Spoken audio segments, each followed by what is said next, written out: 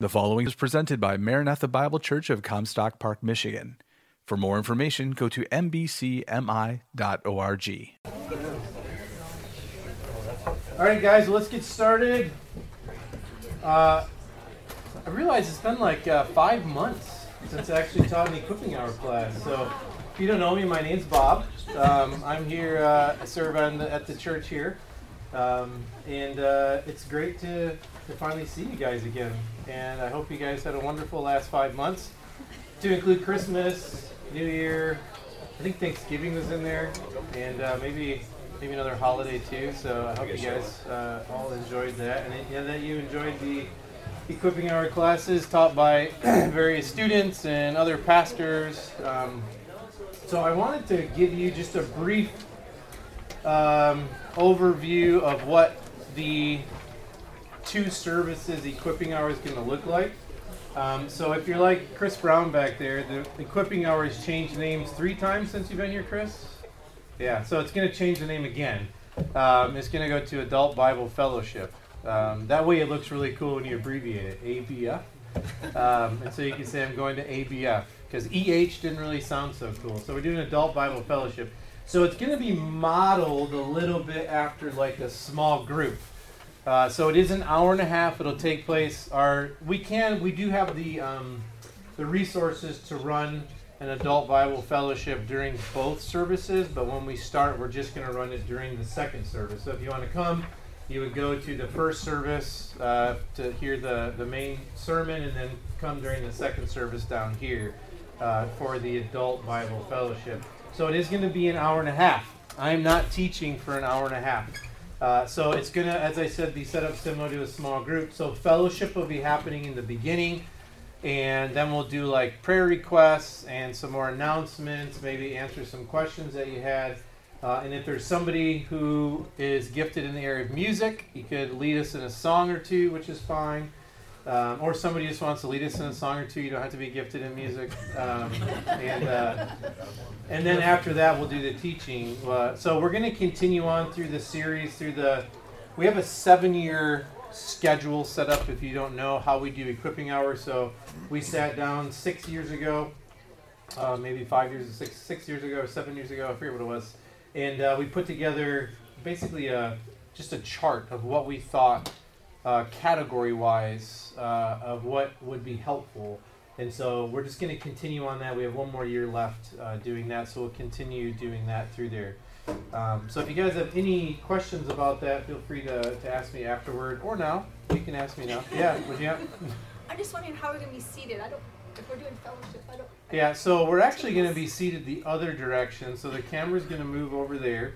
And this room is set up for cry room or children or families with small children. And so those 2 rooms are going to be set up. Yes, with fellowship, it's a great question. Actually, I had a phone call on that. Somebody asked me the same thing.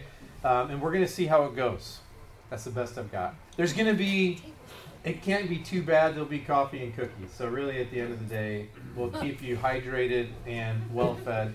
But yeah, there'll be chairs as well. And so you'll be able to kind of fellowship maybe sitting in a chair or something like that. So. But yeah, so I was thinking tables would be nice. But yeah. Whatever. Probably not tables. Good idea though. One of the things I encourage you guys, just overall, as we transition to 2 services, we have spent countless hours trying to pinpoint every little detail that needs to be taken care of, and I promise you, from the absolute bottom of my heart, we have missed stuff.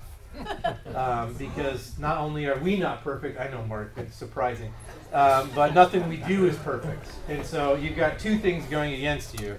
Or going against us. So as we come together and as we do this, just keep in mind, just have some grace and be fluid, and realize like we're not striving for perfection because we can't be perfect, but we are trying to make things run smoothly. So if you see something and you say, hey, this is an area that could be shored up in some way or taken care of, you have a question, please feel free to shoot us an email or talk to us. Because we can't see everything. We have sat down and tried to take care of everything that we can see, but unfortunately we all have blind spots. So that's just generally speaking with the 2 services as they start in a couple of weeks. So in any event, we are starting Biblical Ethics. If you have your copy of your notes, this class, it got moved because obviously we didn't meet last week. And so we missed 1 week, so we're going to be doing it for 5 weeks. So today, we're just going to start with what are biblical ethics? Basically just trying to answer the question, look a little historically what that was, and then how it is that we ourselves can look at biblical ethics. So that first sentence there, the challenge is placed upon every Christian to live as Christ in every area of their life during every moment of their life. Christianity has the really bad reputation of separating the Christian life from life. So if you've ever been to a country that is run by a religious organization, so you have, what do you say, Muslim country, or, we were in South Africa, it was a Dutch Reformed country. So the church dictated everything that happened. The Islamic regime dictated everything that happened. The Coptic church, the Orthodox church. So when you go to a country that's run by a religious sect, everything that pertains to life goes underneath that. Have you ever been out to Utah? It's a really good example. I lived in Utah for a while, and so if you were a member of a Mormon church, the job that you worked at automatically took tithes out of your paycheck and went right to your church that you were at, right? And so it was everything, and I'm not saying that's right by any stretch, I'm just saying everything revolved around that, so your whole life was in a reflection of what you believe. Now, those examples are forced upon people, right? So the government run by a religious organization is forcing it down onto the people. We're not advocating for that, as you'll come to see. What I am advocating for is, do you view your life, your entire life, from the moment you wake up to the moment you go to bed, in view of you being a Christian? So the interactions that you have with people, the time that you spend doing anything, the job that you work at, the movies that you watch, the food that you eat, the articles that you read, the conversations that you have, everything viewed through the lens of you being a Christian. Because Christianity has this really bad habit of separating these things. And so ethically, if you look there, 1 Peter 1, the second bullet point, it says, as obedient children, do not be conformed to the former lusts which were yours in ignorance, but like the Holy One who called you, be holy yourselves also in some of your behavior. No, it says all of your behavior. Well, why should we do that? We have a causal statement. Why are we to be holy in all of our behavior? Because God is holy. So everything that we do then falls under the lens of we need to be holy because God is holy. Unless you get discouraged because we still sin, we'll talk about that at the end as well. So really the purpose of this class is not only to define ethics and the importance of finding our ethics from the Bible, but what we want to look at is how should Christians be thinking in this age? And I think oftentimes we not only separate things, but we kind of turn our mind off sometimes. And we passively take in information, not even realizing that the information that we're taking in. And it influences us. And if you look at that bullet point or footnote number 1, I just want to make sure that at the bottom, guy's name is David Burgraff, one of my seminary professors. The information I get from him was from like notes and syllabus that I was taught, and so there's nothing published by him on this specifically, and so I can't reference like here's this specific a book or something that he wrote, but it was just in class, and the guy's absolutely amazing. I love listening to him when he was teaching the ethics class, and it's a 400-page note thing that we had to work through, which a lot of those people that write those, they're just like, take it and use it, I don't care. And so I just want to make sure you understand who he is. He's at Shepherd's Theological Seminary, and just a real great brother. But so as he wrote there, our world is a marketplace of ideas, and whether the ideas we face are religious, political, economic, social decisions about whose ideas are unavoidable, we have to make choices. When it comes to making choices, we have entered the realm of ethics. He says, we are all ethicists. Each day of our lives, we face decisions about how we should live. As we do, we realize that many of the choices we make are not devoid of significance. Rather, we know that somehow, in some way, they do matter. In fact, in short, we are continually making decisions that are ethical in nature. And so the main thrust of that is the choices we make have two things, right? They have intended and unintended consequences. Every choice that we make. And so you think about your time, right? So every time you choose to do something with your time, which is a non-renewable resource, right? We all have the exact same amount of time in a day. You are purposefully choosing to do something to the neglect of doing something else, whether unintended or not. So that choice is an ethical choice, meaning what you're doing with your time, is it there to glorify God? Is it there for you making the choice from a standpoint of this is what I want to do? And I'm not saying that's bad, right? Because we say that what we want to do should be what God wants to do as well, as we have a new nature that's in us. But the point I'm trying to make is every single choice that we make is a neglect of something else. So like today, you chose to come to church to the neglect of sleeping in or going snowmobiling or whatever it is, right, that you would do otherwise. So we're always making choices, and those choices are ethical in nature. And as it says there, 2 Peter 3:17, you therefore, beloved, knowing this beforehand, be on guard, so we're on guard for the purpose that we're not carried away, because we don't want to be carried away by the error of unprincipled men and fall from our own steadfastness. And I just want you to notice here, Peter gives this command, right? So we have an imperative, be on guard. So he's commanding us to do this. And the purpose of this command, which I find fascinating, he says, so that you are not carried away. That's actually a passive verb. That's something that happens to you without you doing anything.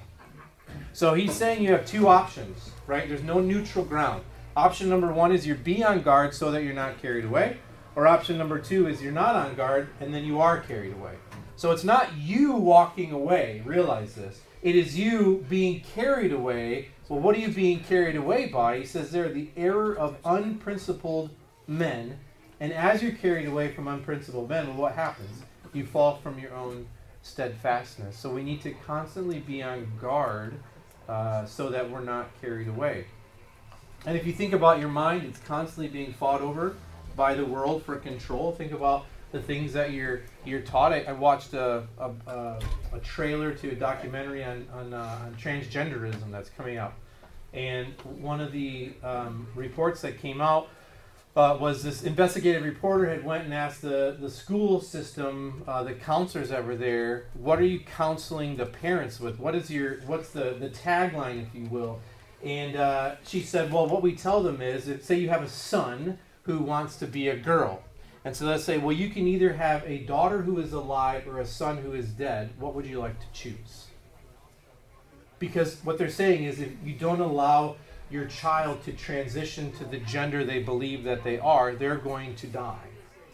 So this marketplace of ideas that we live in, you either say, I'm on guard against that and I realize the futility of it and I know what the Bible says, or we're carried away by what? Unprincipled men. Meaning they don't care about ethics.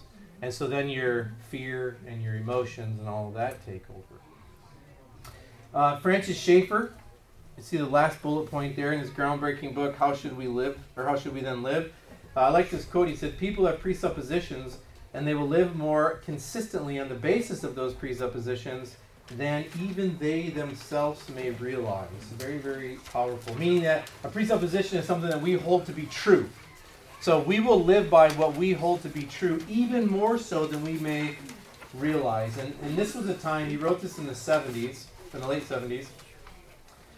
And I liked what the Gospel Coalition writer there, he had said, words like worldview and truth claims were not even in common language of the church. Schaeffer was also right in the promises of personal peace and affluence were the greatest threats to evangelical faithfulness. See what he said there? The promises of personal peace and affluence are the greatest threats to evangelical faithfulness. Meaning that our presupposition is that we should have peace. Our foundational idea is that we should have peace. Our presupposition is that we should have affluence. And so now we're making choices based off of having personal peace and having affluence, as opposed to making choices based off of the holiness of God. And if you never read that book, I haven't read the whole book in its entirety, but I would highly recommend it. And he says, in other words, how Christians respond to what's going on around them in culture is going to be a direct reflection of their understanding of biblical ethics. And then just by way of introduction, here are some various rudimentary ethical systems that we're going to look at and that you may already be familiar with. So I just wanted, this is just a brief overview of maybe what you've heard or maybe what you've even said. And what we want to do is look at these, and then we're going to flesh these out and look at what are these systems. And what I want to do is we're going to go through some of the hot topics of Christian ethics or biblical ethics over the last couple of weeks, and then see how these systems bear on them versus how the Bible actually comes down on them. So, you maybe heard some of these. When in Rome, do as the Romans do. Cultural relativism. So, it doesn't matter what somebody else is doing. It doesn't matter the ethical system. It matters what everybody else is doing. So, as long as I'm doing what everybody else is doing, then it's really not that big of a deal. I couldn't help myself. So, behaviorism. I just had to do it. Be good, just virtue ethics. Why don't you be good? I mean, obviously, just with that statement right there, you run into a whole host of problems. The first questions you should ask somebody if they say that is, what's good, right? And then when they define the good to you, say, well, where do you find that at? Ethical egoism, look out for number one. So you might say, hey, I need to look out for myself because nobody else is. So I'm making these decisions based on my best interest. The greatest good for the greatest number, utilitarianism. It's your duty, Cantinian ethics. You just have to do it. Now, some of these you'll realize that they are biblical in nature, right? There is a duty to a Christian that you just have to do regardless of if you want to or not, right? Like there are things that we need to do. And so some of these will kind of weave in and out even with what we call biblical ethics. All you need is love. Situation ethics, right? Once again, the great question to ask if you ever have somebody say that is, what is love? Right? Like, define love. You have do whatever comes naturally, the natural law ethics, based heavily on evolution. And then you have God said it, I believe it, and that settles it, the divine command theory. So no matter what, we just follow exactly what God says because he said it, which there's truth in that, right? Like, God gives a command not to do something, and we should not be doing it. God gives a command to do something, then we should be doing it, right? So the divine command theory, we'll look at all these. But just for today, it says here, all we want to do is properly define ethics, show how each person, regardless of their religious views, makes decisions based upon ethical presuppositions. For the purpose of this class, so we're not going to distinguish between biblical ethics and Christian ethics. So one can make a case that not all who call themselves Christians believe in the inerrancy and sufficiency of the Bible. So I don't want to get into, trying to get between the two of Christian ethics and biblical ethics, but just kind of, you can understand Christian ethics is kind of an application of biblical ethics. And so biblical ethics would be, what do you believe the Bible to say about things that are right and wrong? And then you could go, okay, then Christian ethics is, how do we apply that knowledge that we have? And so that's where we get into great things. Maybe you heard quite a bit over the year 2020 is the term gray area, right? And so that's the Christian ethics would be, there are some things you read through Scripture. We know that the Bible does not talk about every single situation you're ever going to be in. It doesn't. It's not a handbook for everything that you're ever going to face, right? So there are principles that we have to pull out of Scripture. And then once we start getting into principles is where you then get into, well, how do we now navigate these principles? And that's where you get the term gray area from. So really, I'll use these terms interchangeably just for my own sake so you guys understand. So is morality imprinted on every person? Are Christians the only people who are able to live a morally sound life? Do other people who are not saved understand morality? Do they even understand biblical morality? Most people put together having a good life with living a morally sound life. Those two things would go really well together. Most people also tell you what about their life that they don't do wrong, or what they consider to be wrong, in order to tell you that they have a good life. So they would say, I pay my taxes, I haven't murdered anybody, so I'm living a good life. So if you think about it, what they're actually saying is there's an absence of good in their life, of them doing good. So they're starting from a negative is what I'm trying to tell you. I'm not doing these things, so therefore I have a good life. The Christian life is saying the things that you're doing is actually showing, right? Jesus said, do unto others. He didn't say, don't do to people what you don't want done to you. The Christian life starts with the positive, or the doing, the kind of culturally normative life that they would say is good starts with what you're not doing. So they would say, I'm a good person because I'm not doing this. Where we would say, well, the Bible says we are to be doing things. And that's kind of where you start diverging with ethics from a secular culture. So they would say the absence of evil would mean that you're living a good life, right? Which there's a part of that we would agree. We shouldn't be living an evil life and consider it good. The difference is we're basing it on what Scripture says. So, yeah. 10 Commandments, a lot of them are do-nots. Right. And that's part of the, I guess you might say, Old Testament ethics, which aren't necessarily negated in the New Testament, aren't negated in the New Testament. So we have both. Is it fair to say we have both do-nots and do's? Oh yeah, you read through the New Testament, absolutely, yeah. The law is not applicable to the Christian though, right? And so that's what Jesus came to say. And though that's why, like if you, and that always, it makes me smile a little bit. Because if you just take love, right, biblical love, and imagine if we actually loved people the way we were supposed to, you would need 0 laws, right? So you think about you have kids. If you have kids and you have a car seat, something really simple. If you actually loved your child, you wouldn't have to have a law to tell you to put him in a car seat, right? We do it because we want to see our child survive and we get in a car crash and all of those kind of things, right? Think about, murdering somebody. If you actually love somebody, you wouldn't have to have a law against that.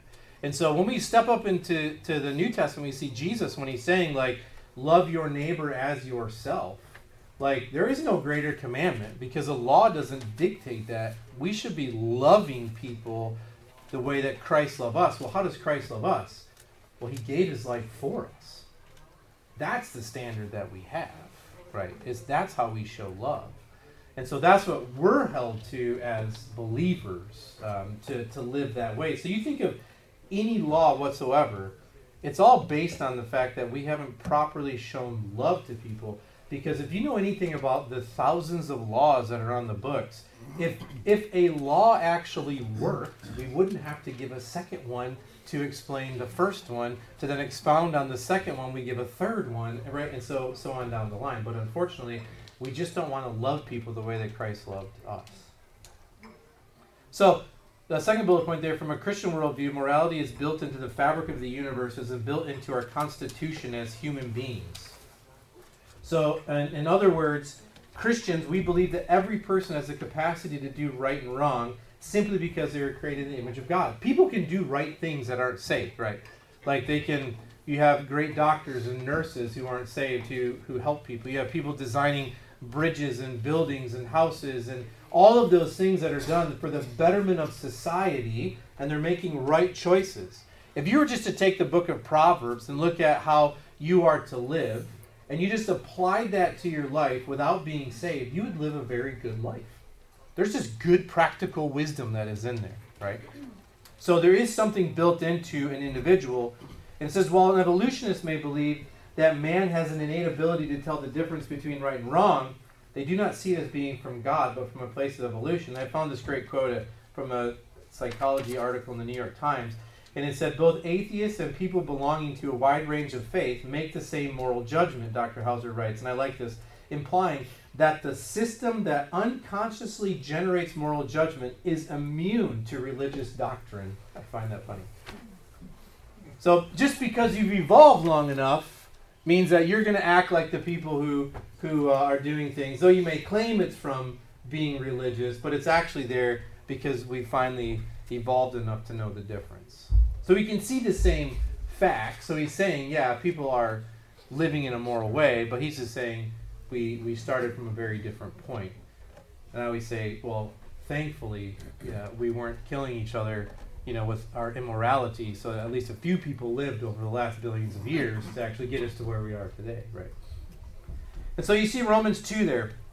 For when Gentiles who do not have the law do instinctively the things of the law, these, not having the law, are a law to themselves, in that they show the work of the law written in their hearts, their conscience bearing witness, and their thoughts alternately accusing or else defending them. So the Bible says all men, regardless of their eternal destination, have God's law written in their hearts. And how do we know this? A pirate has no problem stealing from someone, but when you steal from that pirate, he gets angry. Right? So he understands, don't steal, right?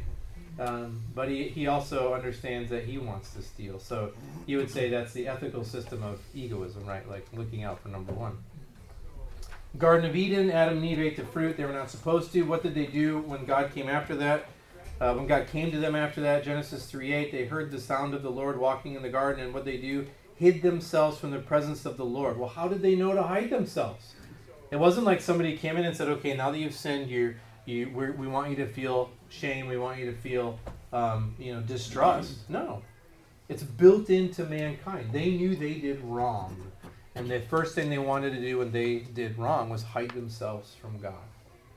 This means God reveals what he desires to mankind both internally in the heart and mind and externally he has spoken. And overall, I want to be hard-pressed to find someone who would want to live in a society where there are no morals at all.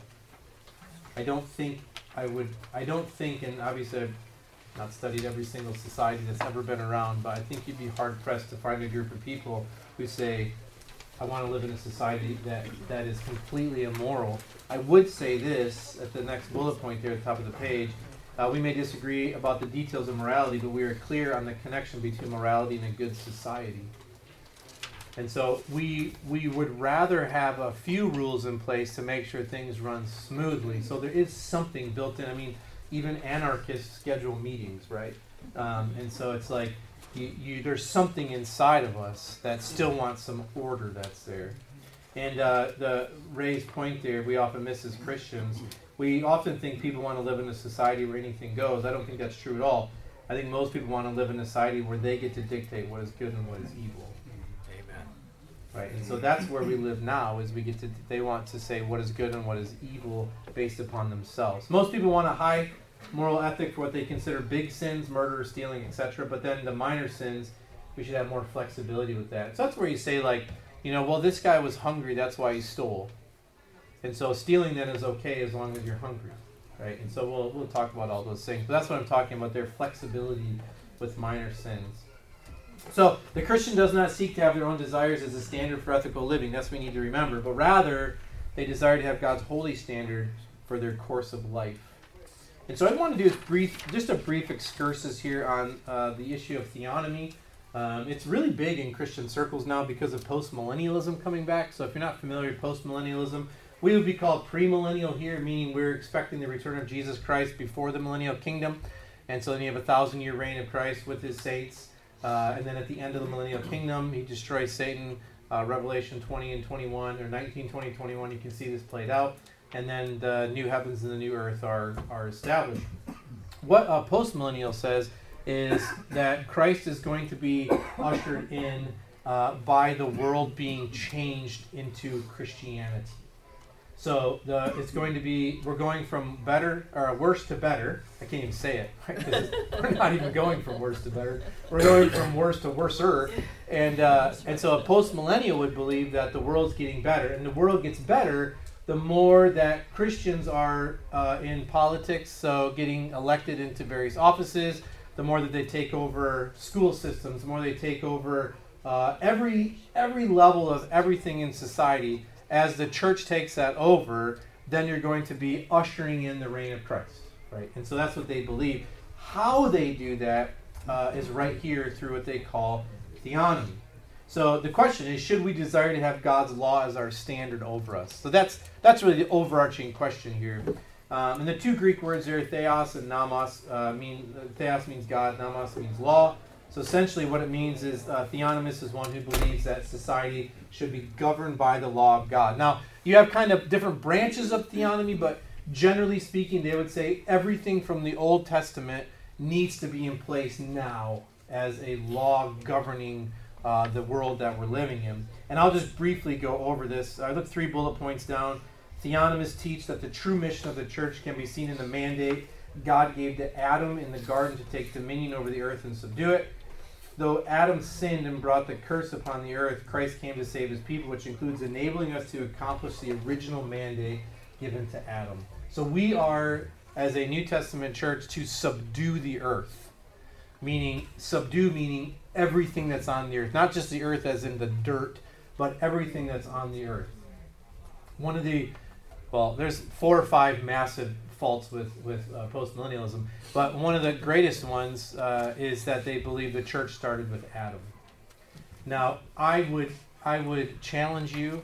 I would give you anything you want in this entire world if you could find the church one time referenced anywhere in the entire Old Testament. Anywhere.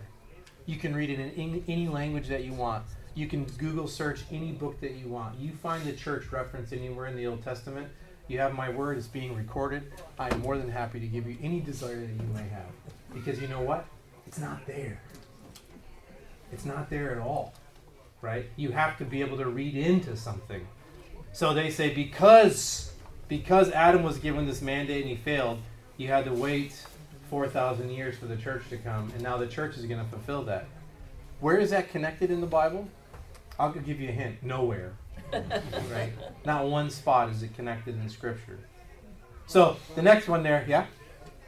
Are theocracy and theonomy the same thing or different things? Theocracy would be, what is that? Theonomy is the law of God. Theocracy is being ruled by God, like Israel was a theocracy. So similar, but we don't see the theocracy would be God ruling over the nation, like as he's interacting through Moses. The government would be a religious organization. If they're saying they're hearing from God. Yeah, right. So Moses would have been the representative. So when they went from a theocracy to a monarchy is when Saul became the king. And then it no longer was that. Even David was a monarchy, even though he was a prophet, but it wasn't a theocracy at that time because they went to being ruled by a man. So they're different, but They're one speaking of like the law that's in the land, the other speaking of who's ruling them. So what they're saying is the church is representative to go back to Adam and take all of that on. So not a theocracy, but a theonomy. So they don't see God as interacting with an individual like he did with Israel. That would be a theocracy. Yeah. And then the next point there, the church. So what they say, and this is just from their own stuff here. The church has not fully accomplished its mission by preaching the Lord Jesus, his law, and his gospel to every tribe for the conversion of the souls and the building up the church. Rather, the church must also work for the transforming the kingdoms of this world into the kingdom of our Lord Jesus, our Lord in Christ. It does this by teaching the nations God's law and working to implement it. They also believe the church will assert its dominion promised by the gospel through the masculine leadership of godly men in their homes, churches, and societies. And just make sure you understand the first 4 words of the next bullet point. We are not theonomous. That is not what our church believes at all, right?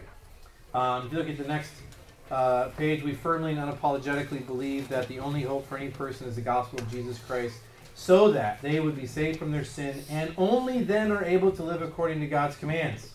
Realize this. We do believe that mankind can follow God's commands, but we do not believe unsaved man can follow God's commands. They need to be born again. When Jesus says, love your neighbor as yourself, when Paul says, put off the old man and put on the new in Colossians 3 and Ephesians 4, and when he tells the husbands to love your wife as Christ loved the church, and the wives to submit to your husbands, right? Those things can be done by born-again believers, but it can't be legally dictated down and then expect people to do those things. And then the last bullet point there, we cannot reform the flesh, making pagans hold dear to a biblical standard, right? So that's not our goal as believers. So that's not what we're talking about here when we talk about ethics and morals. Now, we certainly want to vote. We have privileges in this country that are unheard of in the world, right? The idea of voting, the idea of having petitions or peaceful assemblies and all of those things, those are well within the rights that we have been given to be able to do. And so we would certainly tell people to do those things to the glory of God. Yeah? Is that where Christian nationalism comes in? Yeah, that's a whole other can. But yeah, that would be Christian nationalism, right? Which, for the record, we're not Christian nationalists either. We don't believe that God's gift to the world was the United States. And so yeah, I mean, you can love your country. Many of us served in the military, and it's fine to love your country, but we don't believe that the United States is going to save anybody. Nor do we believe because you're an American citizen, you're automatically a Christian, right? So yeah, those things certainly, there is a big overlap that's there. And if you want to know more about that, we as elders have worked through all that and have some great resources too. But that's a good question. And so, what are ethics? What are biblical ethics? The next heading there. So what are ethics? General ethics is the discipline or branch of philosophy that seeks to determine what ought to be the universal moral character and conduct of mankind. Realize the term there, universal. So what we're saying is we have something that tells us what we should all be doing all the time, right?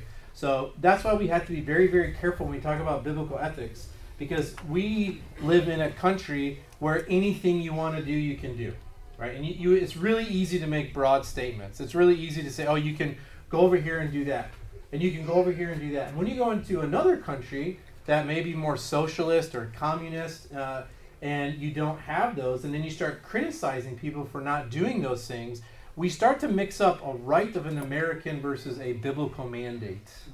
So we can't say that every church has to meet like this, right? You have to meet on this day in this place in this building and do this because that's what the Bible demands, right? If you're not doing that, then you're really not doing Christianity. What we're saying is, if you're not meeting like an American church, then you're not doing Christianity. That's wrong, right? Are we to gather together? Absolutely, without a doubt. The Bible certainly dictates that. But we need to be very, very careful when we're especially speaking about ethics, that it's coming from what Scripture says and not what our American society has afforded us the opportunity to do. And so the next sentence there, ethics is the study of how humans ought to live as informed by the Bible and Christian convictions. And we all have different convictions. That's a wonderful thing, right?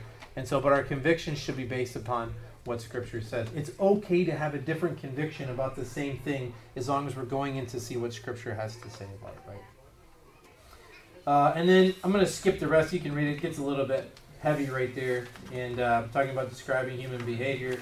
And so if you look to the next main bullet point, it says what this means is as we study ethics, our goal is not to look at what people are doing. I know it sounds really strange, right?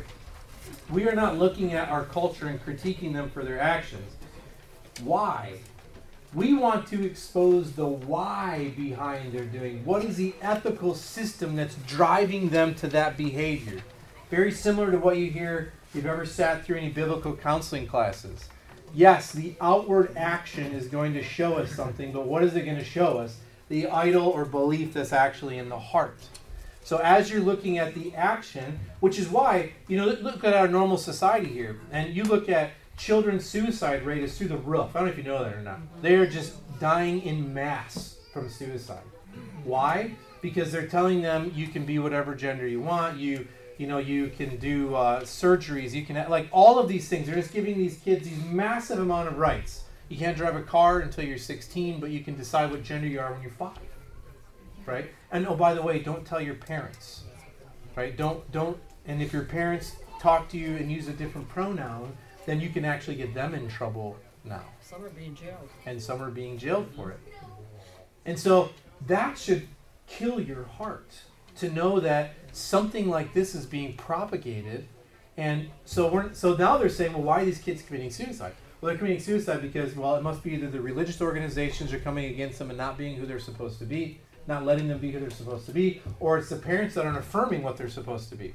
So they're looking at the action and they're saying, here's how we can rectify this. What we're saying is, or I'm saying is, we see the action, this very high suicide rate. We need to get down to the root of this worldview.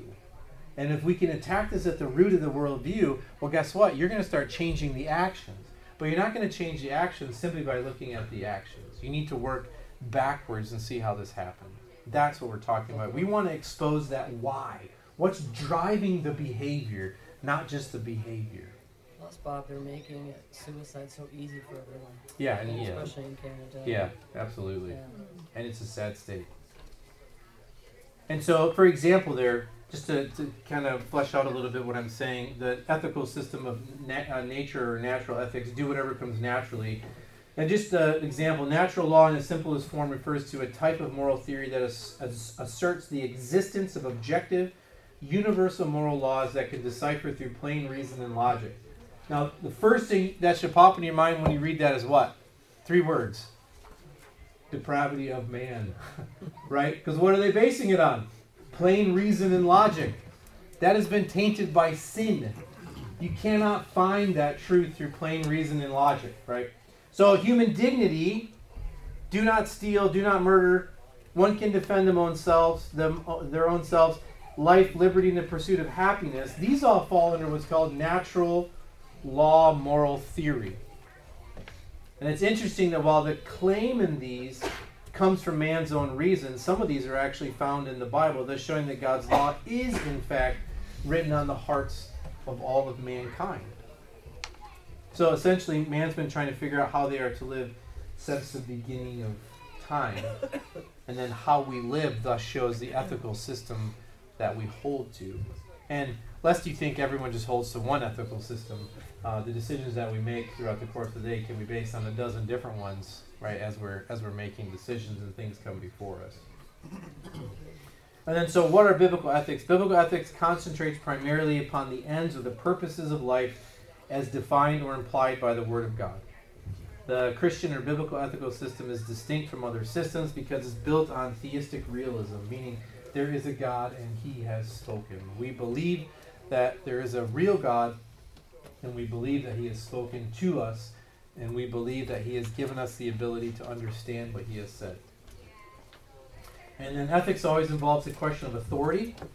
Biblical ethics is theocentric as opposed to secular philosophical ethics, which tends to ignore anthropocentric, meaning theo meaning God, so centering on God, versus anthro meaning man, being centered on man. So we're not looking for what's the greatest thing for man, we're looking what's the greatest thing for God. So for the secularist, man is the norm, what do men do? For the Christian, we want to say what's God's character, what does God want? What does God desire? So we're living a life focused on God. And so just some affirmations. Biblical ethics affirms the existence of moral absolutes. So moral absolutes is something that should or should not be done all the time regardless of the circumstance or situation. There's a universal ethical standard which applies to actions regardless of the context that you're in. They must always be done or always not be done. Biblical ethics is obligatory or deontological. So the Greek word deo, you can learn today, means it is necessary. So these are done because God has said they are to be done. So there is an obligatory fashion to it. If we're born again, then our duty is to follow what God has said, right? Biblical ethics is perfectly modeled by Jesus. He's our example of what a life rightly lived looks like. Jesus always did what was right in every situation, regardless of the consequences. Biblical ethics recognizes and participates in God's moral order. Biblical ethics affirms that immorality stems from the human will and not from ignorance or social conditions. Evil comes from within man, meaning their sin nature, not from without. And then I would say this is probably the greatest separation between biblical ethics and every other ethical system. Biblical ethics starts with the understanding or with the firm belief or the presupposition that man is immoral because of what is inside of him. Man is not evil because of his environment nor because of his upbringing. We would certainly see these things as influential but never as causative. Man does what he wants because of what's inside of him. And once again, as I said, Christians do not claim the Bible to be exhaustive, meaning it does not talk about every single situation you're ever going to be in. It's silent on many things. And I just like this paragraph I read. It says, including many moral problems we face today, problems within biomedical ethics, for example, problems about responsibility to unborn generations and about population control. Someone might say that we should draw our conclusions on such matters from other things the Bible says, perhaps from more general principles. But then we have invoked a structure of ethical thought which distinguishes general principles from more specific matters and which employs modes of moral reasoning. That is what ethical theory is all about. Meaning, when you don't get something specifically said in the Bible, whether right or wrong, then you're going to have to say, okay, what does the Bible say collectively about this? And how can I draw out my conclusions from that? And then the next paragraph there, at times we're confronted with moral dilemmas in which every available option is morally undesirable and a decision cannot be avoided or postponed. Suppose that in Nazi-occupied Holland you're hiding Jews in your attic and the Gestapo comes searching for them. Do you lie to save innocent lives, or do you forfeit innocent lives to save lying? Whatever you do will violate some moral rule or another. How then do you choose, and to what extent are you blameworthy? Ethics addresses such questions about moral choices and exceptions to moral rules, and about the extent of moral responsibility. That was actually a really good class, right? Talking about lying to the Jews. There's a lot written on that. Actually, I had no idea, but we'll talk about those kind of things. And then where do we get our sources for ethics? And we'll end here. The teaching of scriptures are the final court of appeals in ethics. You have to realize that always. What the Bible says. So you have human reason, church tradition, the natural and social sciences may aid in moral reflection, meaning they may give us some more information about something, but divine revelation found in the canonical scriptures of the Old and New Testament constitutes the bottom line of decision-making process. The Word of God must cast the deciding vote. So where do biblical ethics come from? It may seem like an obvious question, but this can be the defining difference between those who hold to biblical ethics and those who hold to Christian ethics, the source of those ethics. Because there are people that say, look, God gives wisdom to other people, which is certainly true, right? But that wisdom is fallible, especially when compared with what the Bible says. So we can take that wisdom. We don't just want to throw it all out and say, no one can ever say anything that's wise. We want to take that wisdom and see how it aligns with what the scriptures have to say. How has the church historically done this before? How are other churches handling this situation now? So we take all those things into consideration. And I would actually assert that's what Paul says in Ephesians, that we're to walk circumspectly. And circumspectly means to take all the wisdom, look at your whole surroundings, and then we walk in such a way that is wise. But we always have to make sure that we're falling not on man's wisdom, but we're going back to what the scriptures have to say. And then source for the ethics, God's character is good. You see Psalm 119, you are good and do good. God approves of creatures who conform to his moral character. Matthew 5:48, as your heavenly Father is perfect, you do too. Colossians 3:9, right now we're all being renewed according to the image of the one who created us. Our new self is becoming more like God, therefore we should be imitating God's character more and more. And like I said before, just so we're clear, we sin, we make poor ethical choices. But when we confess that to God, we repent that to God, did you know that we're then following his ethical standard? So yes, when you sin and you make a poor choice and you do what you're not supposed to do, that is going against God's ethical standard. But when you confess that to God and you repent to God, now you're going back to God's ethical standard, right? And so the only way we're going to know what God considers right or wrong is by going to the scriptures. That's it. We study the Bible. And if we go to the Bible, it's not only our source, but also our authority. And I think that's where we fall in today. A big issue is just where is our authority? And we need the Bible. We need God to be our final and ruling authority. So you can read that last page, just some more stuff, and we'll look over the Bible's authority next week as we get into it. But it's 2 minutes after. Let me just pray for us, and we will continue next week. If you have any questions, you can come on up and ask me now. But let me just pray. Lord, we do thank you for your word. We thank you for your Holy Spirit whom you've given us, so that we can walk in such a way that honors and glorifies you. Lord, we thank you just for loving us and for giving us standards that, Lord, not only are good because you've done them and set them, but Lord, they're good because you love us and you want to see us live lives to honor and glorify you. So Lord, we thank you, we love you, and just pray that you would bless our day further. In Christ's name, amen. You've been listening and presented at Maranatha Bible Church in Comstock Park, Michigan, where we exist to display God's glory, declare God's truth, delight in God's Son, and disciple God's people. No part of this digital file may be reproduced or distributed without prior written consent. For permission, go to mbcmi.org.